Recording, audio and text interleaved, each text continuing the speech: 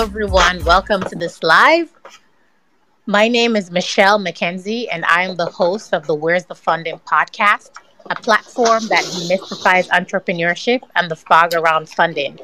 My guest today, my guest today is Dr. Loleta Robinson, a seasoned physician entrepreneur, startup advisor, venture partner, and extensive healthcare technology and services expert. She is the founder and principal of Fortis Industries LLC, a firm specializing in blending data analytics, due diligence, and a strong industry network to identify and evaluate prospective healthcare investments in licensing and partnership opportunities for various clients.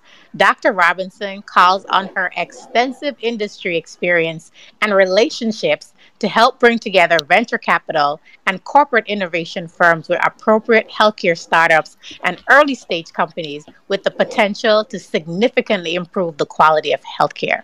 She also facilitates their collaboration via incubators, accelerators, and other entrepreneurial support organizations.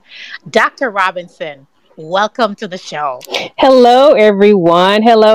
It's a great to be here. I'm excited about this opportunity and would welcome any discussion and help want to hear your questions. Yeah, we have someone here who sits at the intersection between medicine, entrepreneurship, and venture capital. So if you have any relevant questions, for Dr. Robinson, make sure that you get those questions in while we have her here in this forum today.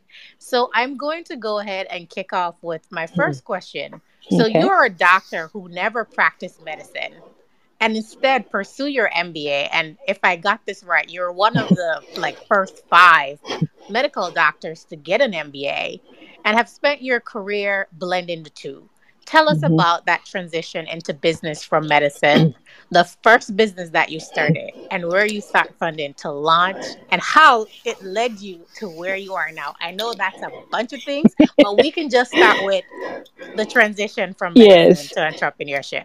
Okay. So, if all you know, this has been a 20-year journey. So, please bear with me because it's going to be maybe a long story Or here. maybe we could get the abridged version.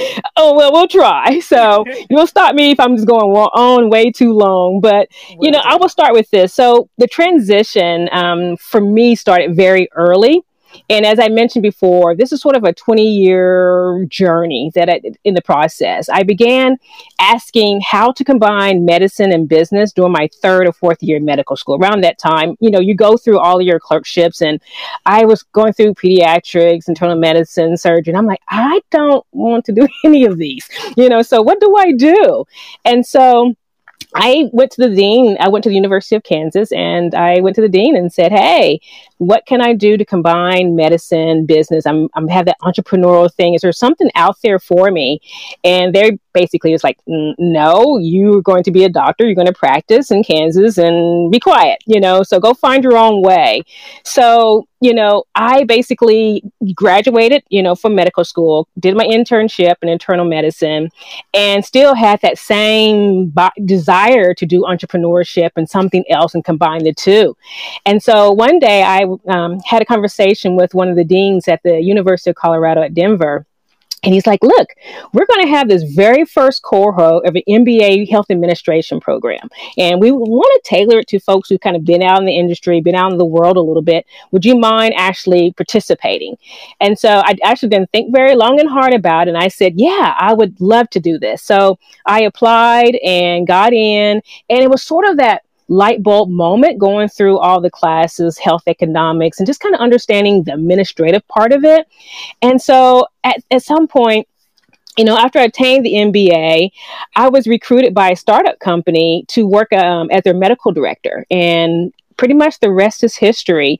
And in this role as a medical director, I acquired such valuable experience in R&D, marketing, sales, clinical, regulatory, business development, distribution, because you're in a startup company. So you pretty much do all of those roles anyway in some form or fashion. But to me, it was just heaven in a sense. And so, I got involved with the local bio association and learning about bio entrepreneurship. And I said, man, I'm getting pulled towards this startup thing. What do I do? And I'm learning and I'm learning.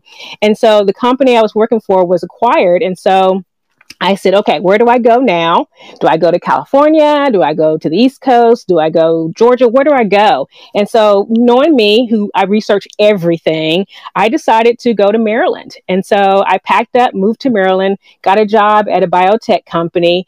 And 3 years later, I partnered with the University of Maryland, some scientists there, and we launched a medical diagnostics company. And here I am. And I think that experience in and of itself is just why I'm here today and why I'm able to do what I do today. You did that very well, Oh, and it thank you. didn't take a very long time. Very interesting. I love it. So you're a doctor, you're a founder, and now you help corporates to Mm-hmm. source startup companies, sort Yes. of that bridge between VC capital. So Mm-hmm. tell us how you got into that. This is crazy. So when in my previous role, I was an entrepreneur in residence at Blue Cross Blue Shield, Nebraska. So I was there for about 3.5 years. And my primary role is really external innovation. You go out and source and evaluate health innovation services, products to bring in house, whether if it's investment opportunities or it's conducting pilots, and bring them in house to work with them and partner with them. I loved it. I thought it was a great role. I learned so much about the investment space and kind of understanding what that's about, looking at startup companies from a different perspective. And so after that role ended, I started getting calls to actually do this, to source for venture capital firms or other corporations. And I said, is this really a job to do? Is anybody going to really pay me to just go out and find companies? And Well, if they were calling you, they're willing to yeah, pay they're you. willing to pay. And I said, okay. So I basically formed Fortis Industries, and this is what I do. And I absolutely love every minute of it because every day you're kind of learning the industry, what's new, what's trending, but also you're working with startup companies and help them sort of figure out what to do, funding opportunities and resources, and that warm intros and just kind of networking with them, but also encouraging them too. So this has been a joy for me. I'm surprised I even landed here. So who knew you went from MD struggling, in Kansas trying to figure it all out to now here. So yeah, I it's wonder pretty if there amazing. are any medical doctors listening who are contemplating getting into entrepreneurship and doing Yeah. something in the field of Mm-hmm. medicine or health tech. If you're in the audience, would like to hear from you. Dr. Robinson's here to take your questions. Yes, yes, yes. And the thing, Now, and you can either, when mm-hmm. we get to Q&A section, come on and ask your question or send me a DM. Yeah. So moving along. So in your role sourcing startups Mm-hmm. for VCs and corporates, what are some of the mistakes that you see founders make when they come to you looking for funding? Or what is your experience with that? Yeah, so I think the main mistake that I see across the board is really having no real paying customers or consumers actually test your product. I've been I've done this before too, but early on, you kind of go to your family and your friends, like, hey, check out my product. What do you think? And can you test it out? But at some point, you have to go out there and really talk to someone who's going to write you a check. That's the main thing, right? Because And money so, talks. money talks, right? And so if you don't have a paying customer, you have no business. So I see that quite a bit where they haven't really gone through that customer discovery and validation. It goes a long way. It's kind of hard. It's time consuming. In particular in healthcare, you might have to talk to a payer. You might have to talk to, some doctors, and you know how hard they are to get a hold of and do anything. So So it's you're like, if you're still at idea phase, you have a great idea. Don't come talk to me yet. You need to go talk to some other people and do talk to some your other customers things. first. Yes. Let me know if you have a business first. Mhm. But I will. There's some companies that are still like in the idea stage and they want to kind of bounce some ideas around. I will definitely have those conversations. Because I want to help. But if you're really talking to me like, hey, I'm asking for $2 million and you haven't tested the product, you don't know if there's a real true market for it, then that gets a little bit tough. I can see how that could be the case. Yeah. Now, how do you evaluate the startups that land in front of you looking for funding? Yes, so that's a great question. So early on, when let's say I have an introduction or a company reaches out to me and they're looking for a certain amount of funding, early on, before I even have the conversation, I will basically just do my own research of them, and understand their own business, understand the team, research their competitors, what's the market looking like, just so I have an idea before I go into the call. So we have the call, and I sort of have this sort of due diligence sort of checklist that I run through, and it's a whole list of Tell us what's questions. on that checklist Yeah, without so maybe, the I don't checklist, know, I know the giving checklist away too much. it's questions about the team. So it gives me an idea of, okay, is this a strong team? What's their experience? Um, and sometimes I ask about questions about IP, but also if this is a regulatory affairs question or regulatory strategy. What have you conducted any clinical studies? What does that look like?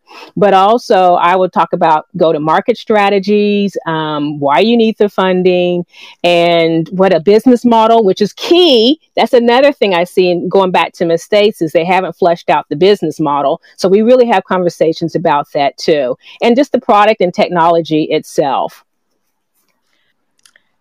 So, what advice would you give to health tech startups in particular, or Mm-hmm. any tech or other startup founder who is looking to raise funds? Yeah. What should So, that fundraising process look like? That journey. right. So early on, there are some things I kind of particularly want to see before we even go further. And I want to know, for me, having that clinical background and being in healthcare and worked in every domain of healthcare for the last 20 years, I'm in this because I want to see companies actually make a difference and have an impact on healthcare. If you're going to basically add to costs, if you're basically not solving a real problem, filling any gaps, then I have a hard time really getting excited about your product or your service. So those are the first things I want to know is number one, are you really solving a true health problem? Are you reducing healthcare costs? Are you in particular having any impact on the patient's lives in your own community? And are you going to improve quality of care? Then once I see that you've tackled some of these questions, then I kind of get excited about it because I'm like, oh, there's a story here. There's something they can really do about healthcare because healthcare is just crazy market anyway. And so I want to learn more about what you're doing. And sometimes I come across a lot of companies that just add more calls or they're disrupting the clinical workflow. And let's not do that. The last thing you want to do is disrupt a physician's workflow throughout the day or add costs. And so, but I see companies that tend to do that. Have any companies come across your desk that you really, really like and Oh, that are doing really good things that you might want to talk about? yes, I can't disclose anything right now because there's some things in the works. Hmm. But I particularly look at companies that look at sort of that sort of population that people forget, and looking at maybe lower income populations. It's looking at some of the Medicaid populations. It's looking at people who are disenfranchised, and so those are the companies that I tend to focus. I like public health in this sense though too, but we all know public health is not cool or sexy right now or ever been. And so you don't see a lot of those companies come through. But for me, the companies that I really like and I'm really keeping my eye on are dealing with, maternal health, or they're dealing with tackling some, issues that are out. Yeah. So, but I do run into a lot of good companies out there that are tackling some challenges. And that's what I want to see. Because that's what it's about at the end of the day, Mm-hmm. right? What value is this company adding? Like, what is Mm-hmm. the major challenge it's solving, and for what population is it creating value? Whether Right. it's reducing cost or Mm-hmm. something else. Yeah, and also companies too that understand that in healthcare, this is a journey. So it's not like you can just build the software, okay, and launch it tomorrow. It's something where you have to understand those nuances. Are you going to have to get this FDA approved? And what does that look like? Have you had conversations with the FDA? Or if it's something about IP, is this protected? Or are you going to have any challenges where you're going to have Medtronic come in and be like, you're infringing and sue you? So have you really thought about some of those things? And companies that come and like, yeah, we have someone on our team that knows regulatory, or we have this lawyer, or we've worked with this, we're starting to have conversations about clinical. That's what I want to see. Those are the companies that I'm like, okay, let's keep talking. Okay. Now, do you think that medtech companies might take a little bit more time to get off the ground because Mm-hmm. of the research, the regulatory, all of those things, that Mm-hmm. those boxes that need to be checked? Yeah, those timelines can be particularly long for medtech companies, particularly also if you're looking at devices or therapeutics. That can be, who knows, 20 years per se, and tons of money. So those are those are types of companies that require kind of specialty kind of investments, because that's a long term. For me, I focus more on just health tech in a sense when it comes to like digital health types of products, but also medical diagnostics is kind of like, ooh, I love it, because that's kind of my start and everything. So I have a little special place in my So heart we for know diagnostics companies. what gets you excited. So if you're gonna have a conversation with Loleta, make sure your company's in one of those categories. Yes, You know she's yes. excited about that. Now, last year, let's transition a little bit to talk about raising funds. So last year, U.S. Mm-hmm. companies raised record amounts of venture capital at just under 150 billion. But of that capital, only 1 billion went to Black or African American Mm-hmm. startup founders, which comes out to less than 1% of total funding per Crunchbase. As a Black founder yourself and someone who sources VC deals, what advice would you give specifically to Black founders? Yeah, a few things. I'm going to start off and just say this. I find it frustrating at times when you hear about companies that receive $15 million in funding, and it's just no more than, okay, I got an idea on the back of a napkin. And then you have some of us, diverse entrepreneurs, that, hey, you come to a VC, you need, 50 million in revenue, loads of customers, everything, but the kitchen sink, before anyone would give you a dime. Now, that might be a bit extreme in talk, but you get my point about that. We have to seem like we have to have more in order to get the money. And to me, it's just, I find it difficult for most of us to raise that family and friends round, since some of us are actually funding our own family and friends and paying their bills. So if we need a 75,000 for a prototype, to develop a prototype, where are we going to get this money? And so we're sort of stuck in a sense. And I know companies been stuck for a long time just trying to raise that first 100,000 just to get the prototype off the ground. But what I do see, though, the good news is that more and more Black investors are setting up their own funds to provide capital to a more diverse set of entrepreneurs.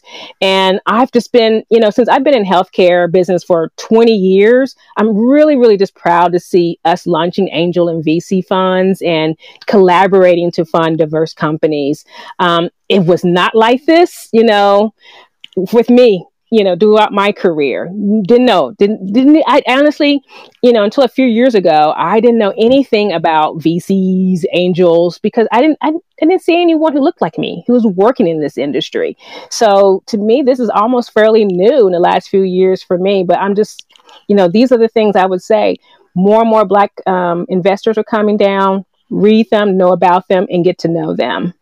What do you think are some of the opportunity costs of not funding more diverse founders? Well, I think you're losing out on some great opportunities, some great founders, but also you're losing on great products that actually can really make a difference.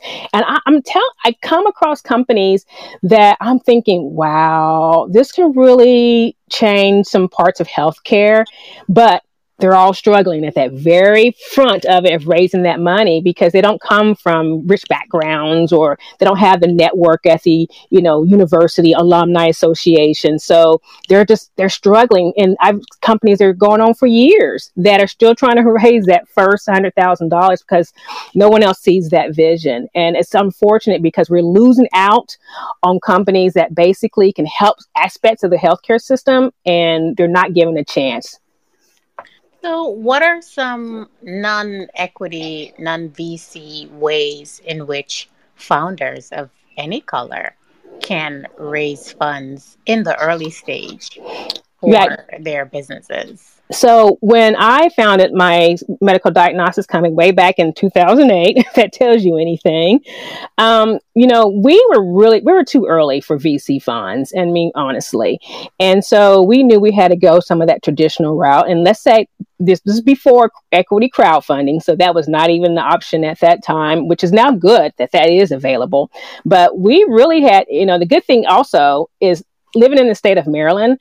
Honestly, I felt that they were very supportive of us, and they basically helped us The state find. of Maryland does a Oh, lot they do a to lot. support Yes. entrepreneurs. I had someone who works in the a liaison for Uh-huh. the I can't remember exactly what, but when they talked about all of the systems and all of the Yeah. support that's in place for the state of for entrepreneurs in the state of Maryland, I Mm-hmm. think they're leading the country in terms I of support. I agree. And that was, I moved there 15 years ago to, and from that day when they had the, life science corridor along 270, and you have access to NIH and FDA and all the other federal agencies. So if you really needed to talk to someone, it was like, let me send them an email and schedule something. And also you had organizations like Women in Bio, which was brand new when I first moved to Maryland. Now they have chapters all over the place, and they were instrumental in help guiding me and towards say, okay, you're maybe not ready for VC funds, but let's explore the state funds. Let's contact our local economic development. What do they have available in order to, and we receive funding in order, to help us get off the ground. And so to me, I am indebted to the state of Maryland for doing that. But I think my advice to other ones is check locally, check statewide, be in contact and make contact with your state, investors locally, get in contact with the startup entrepreneurship, ecosystem locally, and just network and figure, and work with someone to help figure that out. Because if you're not VC ready, go other options. And also there's state grants, there's federal grants like SBIR, STTR, which we can talk What about do as those well. acronyms mean? I know people who tend to like work in like the DMV area and working government love throwing acronyms around as if the entire world knows what they're talking about. So break it Yeah. down, please. All right. So SBIR is a small business innovation research grant. So these are non-dilutive grants, and you basically, if you're starting out, there are funds that you can receive, I think $100,000 to get started, basically developing your prototype and moving forward. And then you go on to phase 2 and 3, which ends up being more additional clinical studies for funding for that, but also helping to commercialize your product. And so I know a lot of companies, the companies that I worked for in Maryland was an SBR awardee, and they were acquired by AstraZeneca. So those types of things. But also you have like the Homeland Security has a number of different programs as well. A number of these federal agencies also fund these innovation hubs that are actually located across the U.S. So I think Colorado, Kentucky, Long Island, Minnesota have these innovation hubs. And their whole idea, their aim is basically to work with, early stage life science companies to help them with developing technologies, but also commercialization and providing education around entrepreneurship. And that is a lot of things that you knew. There are others like iCore that's available. And then one that I think might be one interesting is BARDA. And this one stands for Biomedical Advanced Research and Development Authority. And they're out of the Department of Health and Human Services. It's an accelerator network.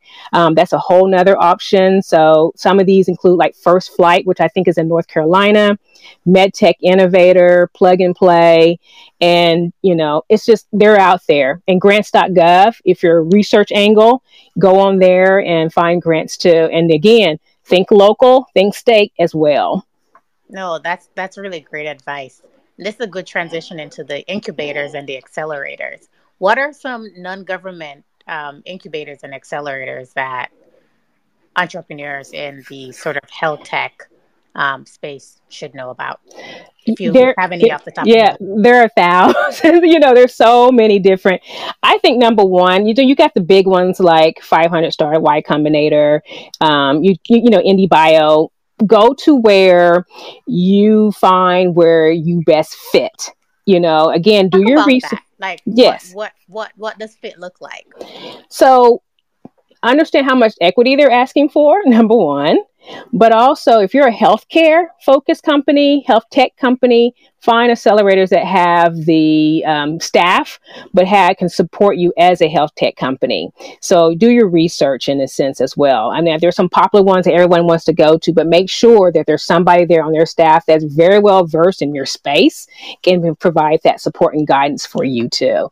There are a I guess lot of it's them kind out of a there. similar advice to like don't apply to the school, apply to the program. Make Yes, sure that there's people exactly. there, Right. who can really give Are you they the going to help specific. you? Yeah. Exactly. And that next step beyond the accelerator too. What's that support beyond that? Yeah. So backing up a little bit, you mentioned about, being too early for Mm-hmm. VCs. When should one start approaching VCs as an early stage startup? Yeah, it's safe to say this, but I would say, again, the first thing I really look forward to is number one is, do you have any traction? I'm going to go there, and because Traction meaning meaning for, let's say, healthcare, are you partner with any payers? Are any physicians using your product? Are you generating any revenue from them? Are your customers actually buying your product? Are they paying for your product?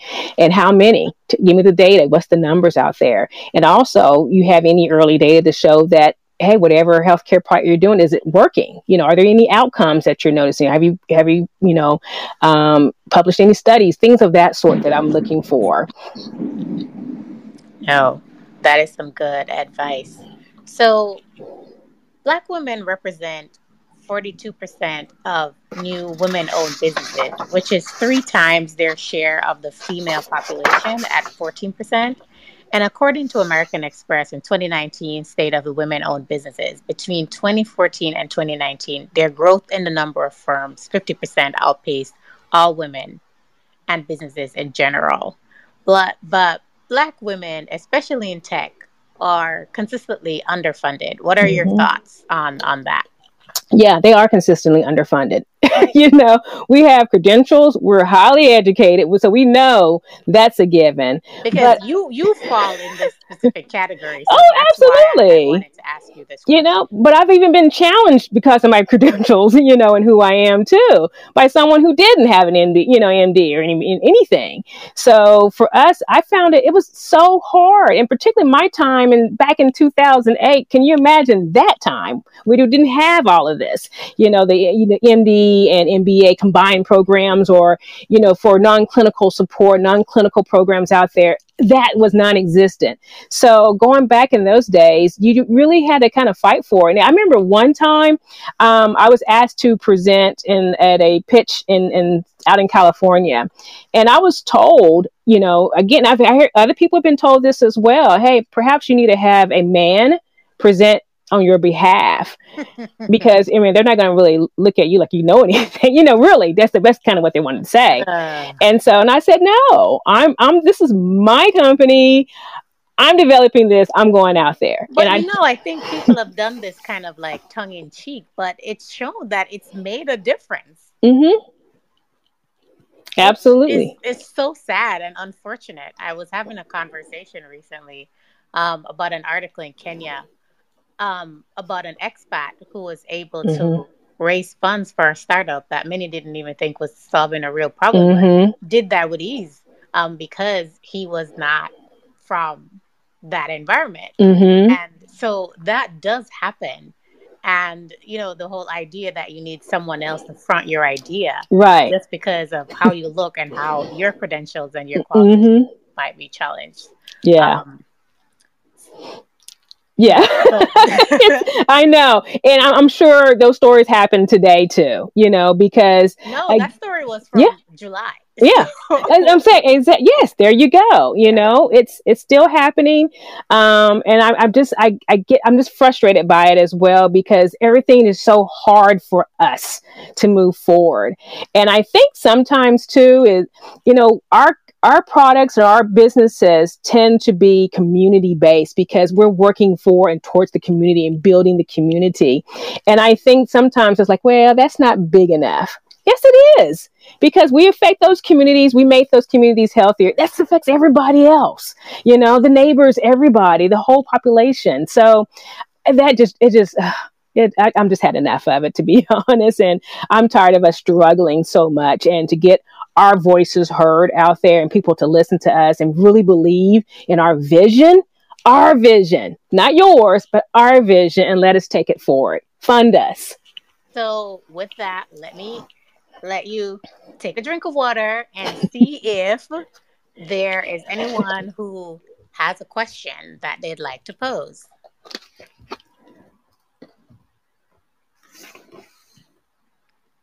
We're here ready to take questions. I think our audience is mainly in listening mode, and I have to assume that they're liking what you're saying and they're tracking along with the conversation. So, but again, if you have a question, you can direct Mm-hmm. message me and we can get you into the conversation.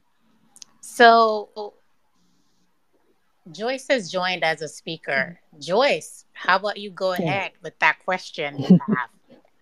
Yes, thank you so much, Dr. Robinson, and thank you, Michelle, for Sure.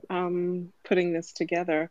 I've heard some of the things that you've said about funding, and Mm-hmm. particularly where it has to do with, do you have any customers yet? Mm-hmm. I am working on a project that has nothing to do with actual healthcare Mm-hmm. supplies or processes or anything like that, but more so with electrification in rural areas, Mm. off-grid project. And that's about as much as I can say at Yeah. this Okay. point, and I probably said too much.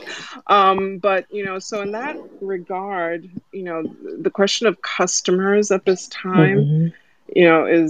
is limiting until the prototype or the pilot project, and Mm-hmm. that in and of itself requires funding as Mm-hmm. well. So it kind of, I'm sitting back and saying, well, gee, is there any, how else am I going to get it off the ground without money, and Yeah. yeah, and so forth. So advise me. So so Joyce, no, that's a Welcome to the advisor yeah.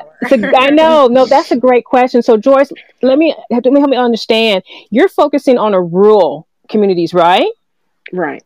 Okay, so I mean, there's actually funding and grants throughout the state. I don't know which state you're located in to support ideas and solutions and products for those who are trying to challenge the rural communities. There's money out there.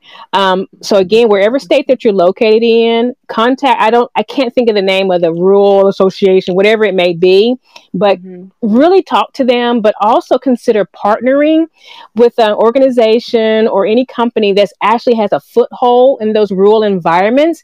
You can help bring your business forward.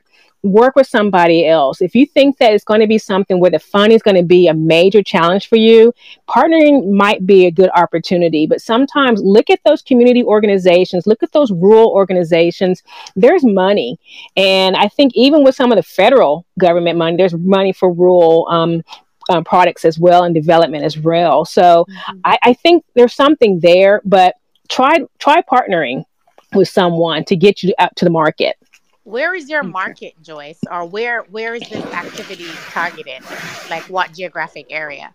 Right. So I know I said we are in the United States, and I said rural, and I should have been more clear to say, in developing countries. Basically, it's in Ah, mm-hmm. yeah. So it gets a little bit more complex. It does. Having lived out of the country for some time, I totally can understand that, and I think it's hard, particularly companies here.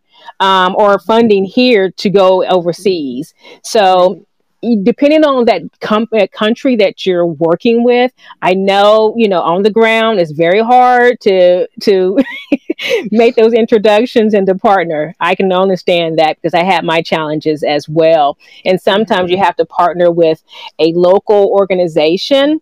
Again, partnering with a local organization who knows the system, who know the right people that basically, you can work with. Yeah, out of the country, overseas is very difficult.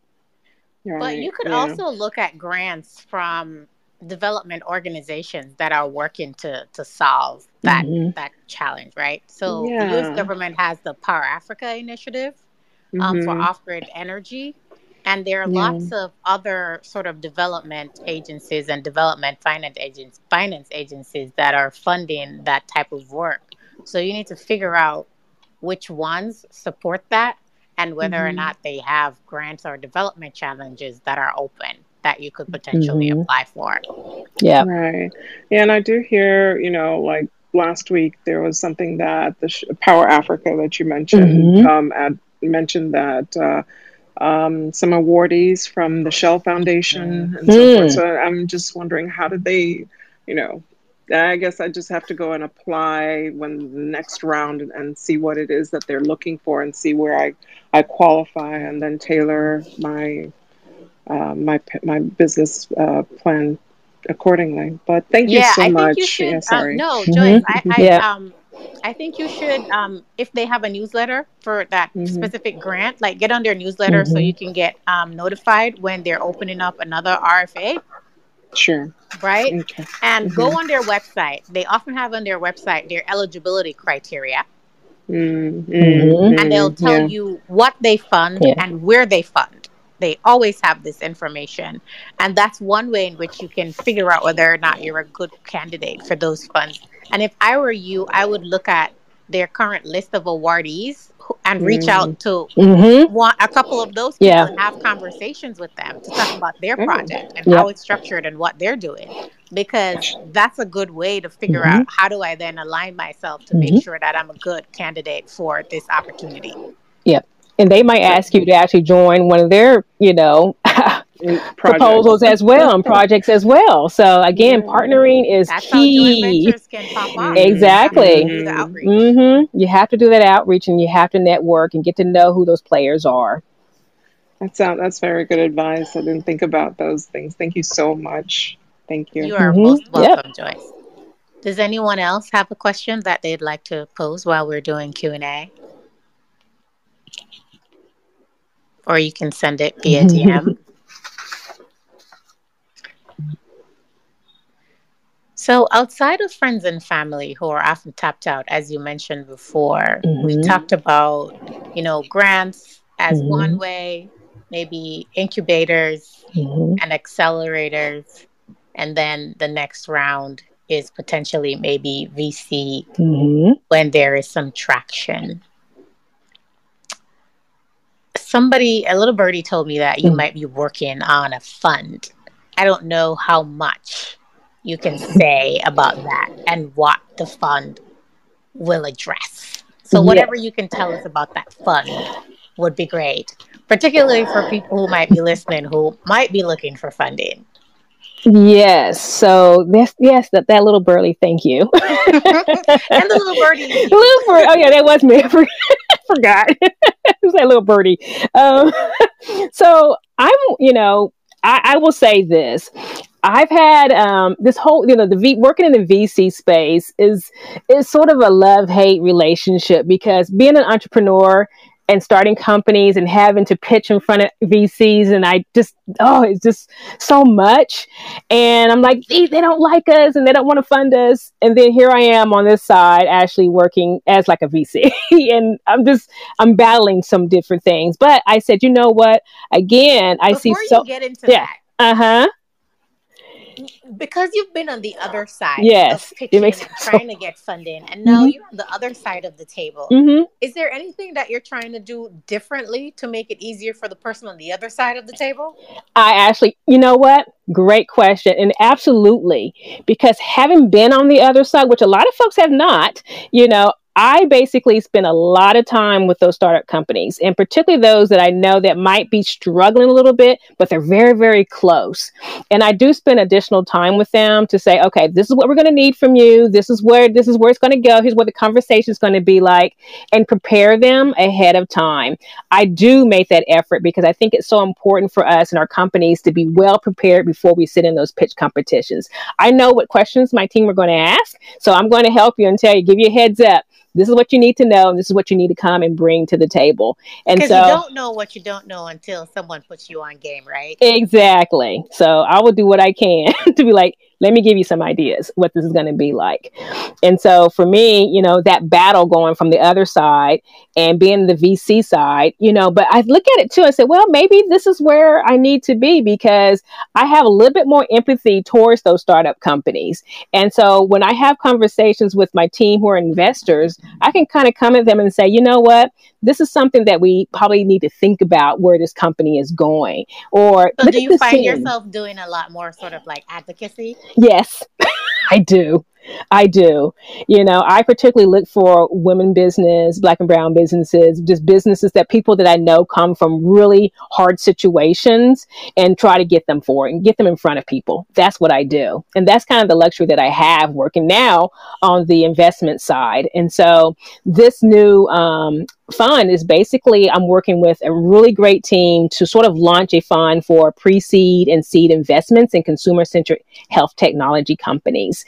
And so it's across the board. But again, I look for certain things and certain companies to bring to the table and get in front of them. And, it's been such a learning experience. It's something kind of new to me. But I'm just eager to start really, again, working with these startup companies and seeing if we can get them some money. I understand that struggle, and I want to just make sure that, I get them in front of somebody and we can have a conversation, at least get them heard and get them some money. That's kind of the goal here. For an entrepreneur who's probably never raised before, and like someone in Joyce's position who's who's just getting started, what does that process of looking for funding look like, especially at the venture point? Yeah. Because it takes time, because it's lots of conversations. It's not a quick process. No. And someone once told me that you should start looking for money when you don't need it. Yep. Because if you're desperate for money when you're looking for money, you're in trouble. You're in lots of trouble, because then you start giving away your company, way too much of your company. You own pretty much nothing. So, I agree with that.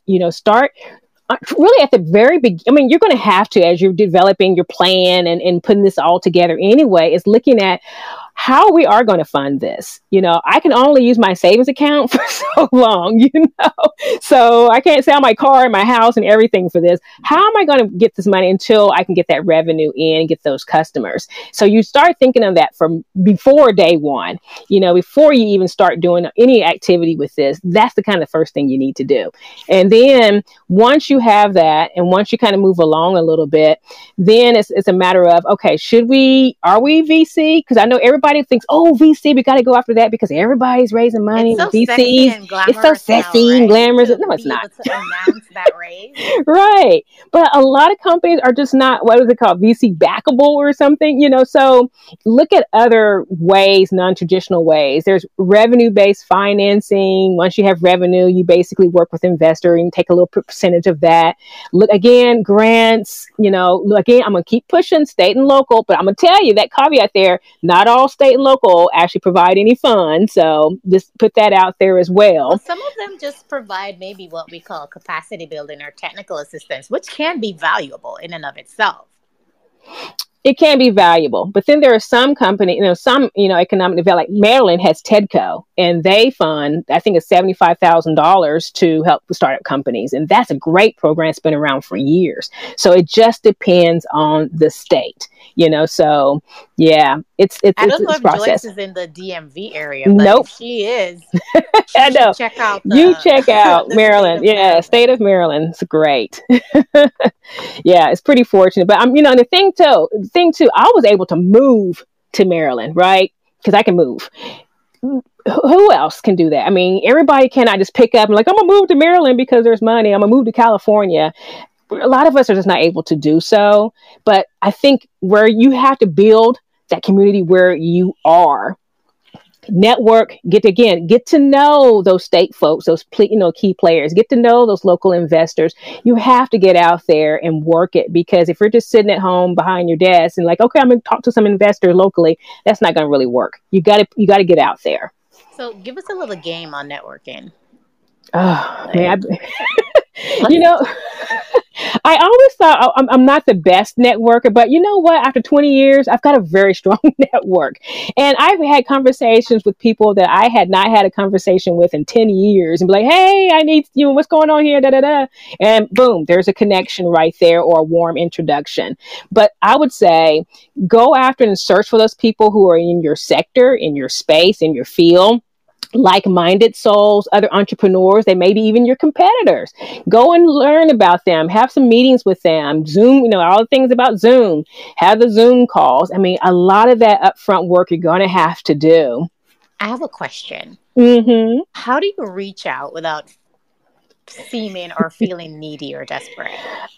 I'm going to have a hard time answering that question, because I just reach out to people, because for me, my business, I've had businesses before where I had to reach out to potential customers and just cold call.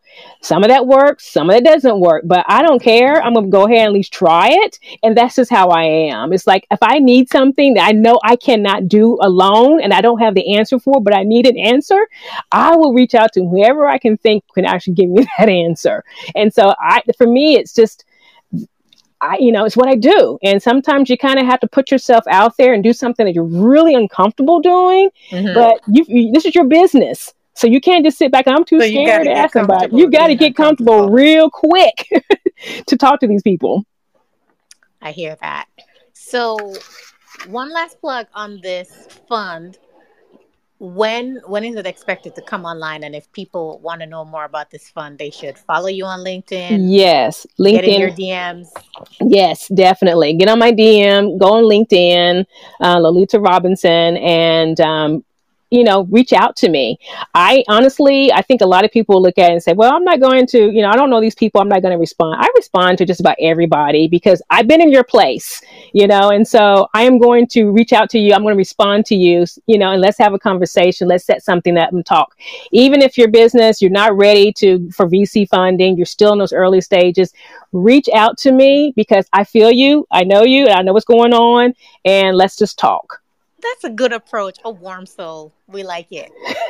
Hey, I've been through it. So if I can help somebody else not go through what I went through, then let me just do it. I appreciate that. And I wish more people took that approach. So as we get ready to close, I would like to encourage everyone to subscribe to my podcast called Where's the Funding, where I have these types of conversations and others around entrepreneurship and raising funds.